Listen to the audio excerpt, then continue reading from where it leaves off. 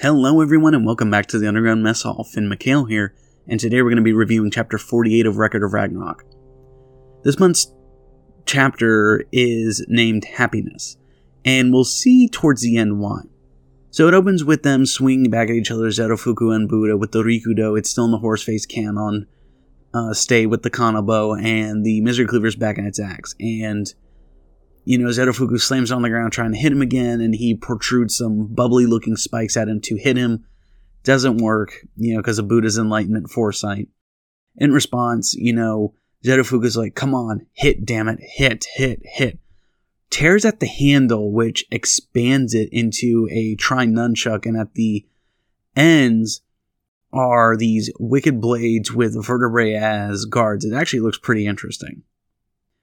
So he goes back to hit at him, and so the Rikudo transforms into the Lokapala, the 12 Deva axe. And Buddha's like, alright, I guess it's melee, so they start swinging at each other again. Heimdallr exclaims that, they're now on equals, they're trading swipes face to face, and he's like, no, they're not, his enlightenment foresight's still too great. And so during one of the swipes of Zerofuku, Buddha just jumps up and goes to attack him, and so in response, Zerofuku wildly swipes at him and calls him a yellow-bellied coward. Then he blocks some of these wild swipes, Buddha does, from Zerofuku, and then hits him with a backslash across Zerofuku's chest. It's nasty and wicked.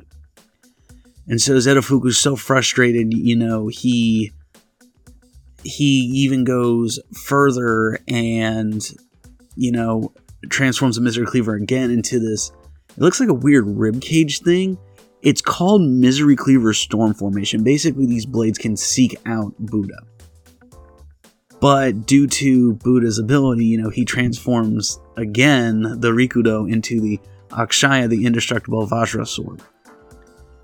And then the blades from the Misery Cleaver Storm Formation go after Buddha. And Gull's like, oh no, they're going after him. Zerofuku thinks he can't outrun it. However, Buddha's able to block them. Now, one of the swipes accidentally hits the guardrail, or like the wall protecting the observers, and the participants. Not the participants, the fans in the stands. There we go. Buddha was able to successfully block it from hitting anyone else in the stands, and thankfully no one got hurt. So we go back to the three wise sages, and they're like, he's playing up to the crowd. He's always a tease. The virtuous man will not long remain lonely. And so Heimdallr then goes on ahead and basically continues to describe what's going on. This hail of blades circling him. And Buddha's like, hot damn, your puberty's awesome, and he doesn't understand. And it's during this, with the indestructible Vajra sword, he breaks through the Eye of the Storm. And we get this inner monologue from Zerofuku where he's like, I don't understand why I can't beat him, everybody's gawking at him, And this ties back into how Buddha did a much better job of bringing happiness to people than Zerofuku did. And while this is going on, the gods are going, man, I'm pissed, but Buddha's really impressive, and the humans are like, yeah, nice work. And so the inner monologue is, Zerofuku's like, it's always Buddha, Buddha, Buddha, Buddha, Buddha, just him. And he snaps and yells, why isn't anyone going to look at me for once? And he tries to shoot one of the blades out of the Misery Cleaver back in its axe form at him. And I guess it lightly grazes him, but no blood comes off, and Buddha keeps spouting off, not really spouting, but trying to impart wisdom of, one is truly one's own master. You need to love yourself first, Zerofuku. And Zerofuku's like, that doesn't make any fucking sense. I don't get why you keep telling me this shit. And Buddha says, I actually really like you, Zero. Giving him a nickname in the middle of this fight. And Zero's getting really frustrated, and he's like, you like me, I can love myself. And he's like, you're just giving all these half-assed answers. I don't get it. Zerofuku wildly swipes at him. And then all of a sudden he comes to some weird realization. He's like, I always get it, And he drops the cleaver. And what's interesting, is the inner monologue of Zero is like, I always wanted to be like Buddha. I always wanted to be loved by everyone. Well, when he drops it, it's kind of like, those sugar candy straws. That's what it looks like, but it's just a bandage wrap, And Ares is freaking out because he's like, oh no, he's unharmed. Buddha can kill him. And Zetofuku still has like the evil, wicked looking style, but his face is more relaxed for a panel. And Buddha notes this and he says, you've got a nice look on your face. And then in return, he drops the Rikudo and Ares notices this and he goes, why don't we pick up? It's now a fist fight. And Zetofuku makes notice of, his inner monologue is going, wow, he's the only one that could ever understand with flashbacks of their past thousands of years ago. And so during this, they're fighting each other. Zetofuku's telling us, he's the only one that understood me better than anyone else. I can't hold back, I'm going to show him what I'm made of. And that's also what's going on in the stands. And so Zetofuku then says, I'm at the peak of my happiness. And the sclera of his eye revert back to white. So he's kind of, peaceful again. And the narrator says, a fist fight, an exchange with everything laid bare, the cloaks of God and man cast aside. This is when Zetofuku feels redeemed. And Confucius, Gel, and Heimdallr have this expression of, oh my god, while Brunhilde's like, nah, awesome. As Buddha lands a straight right fist into Zetofuku's face. And Heimdallr says this is Buddha's full power right straight. And he knocked Zetofuku out cold.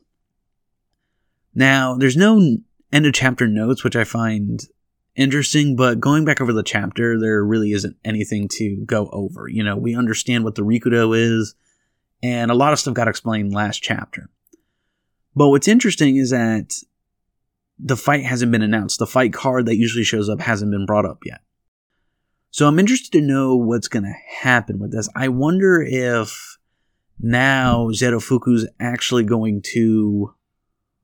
Because here's what's interesting is I can see Zetofuku, forfeiting the match, and then Buddha saying, I'm forfeiting my future round on the gods, and this automatically gives the humans an additional win. So with this, it's tied up 3-3, but with Buddha withdrawing, that makes it 4-3.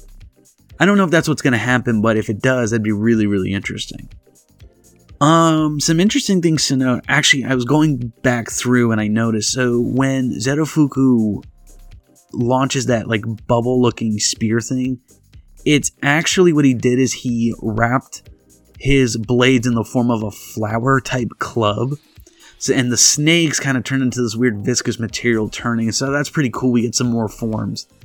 The final form, the storm formation, that's interesting. It's like these homing missiles of blades, which I really, really enjoy looking at. The Rikudo's other forms are pretty simple, but they probably have special abilities we don't know about, which maybe we'll get to see later, and I'd like to. It looks like my prediction about Buddha dying might have been wrong, which I'm actually happy about because so far this series, really takes things and inverts, what you think is going to happen, especially at the last second. Especially since they're doing the whole, well, the legends about him, but here's the real truth. And so, if the anime continues, I'd really, really like to see this fight animated, because so far this has been like a great fight. I really think this has been a much better fight than Adam versus Zeus. Really cool visuals. Basically, this is just a continuation of the fight in this chapter. There's not much that furthers the plot, which I think next chapter, the first half or first third or quarter is going to be the ending of this fight and then how it progresses the plot forward.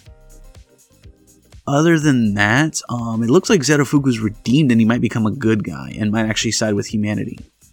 I might make an episode about the gods and how they might be changing their minds slowly about humanity over the course of this tournament, because that seems to be a major theme, especially with Zetofuku being redeemed by a god who was a human. with that in mind, though, I think we're going to end it here. Not a lot to go over, but I still think some interesting stuff, So with that in mind, this is Finn McHale signing out.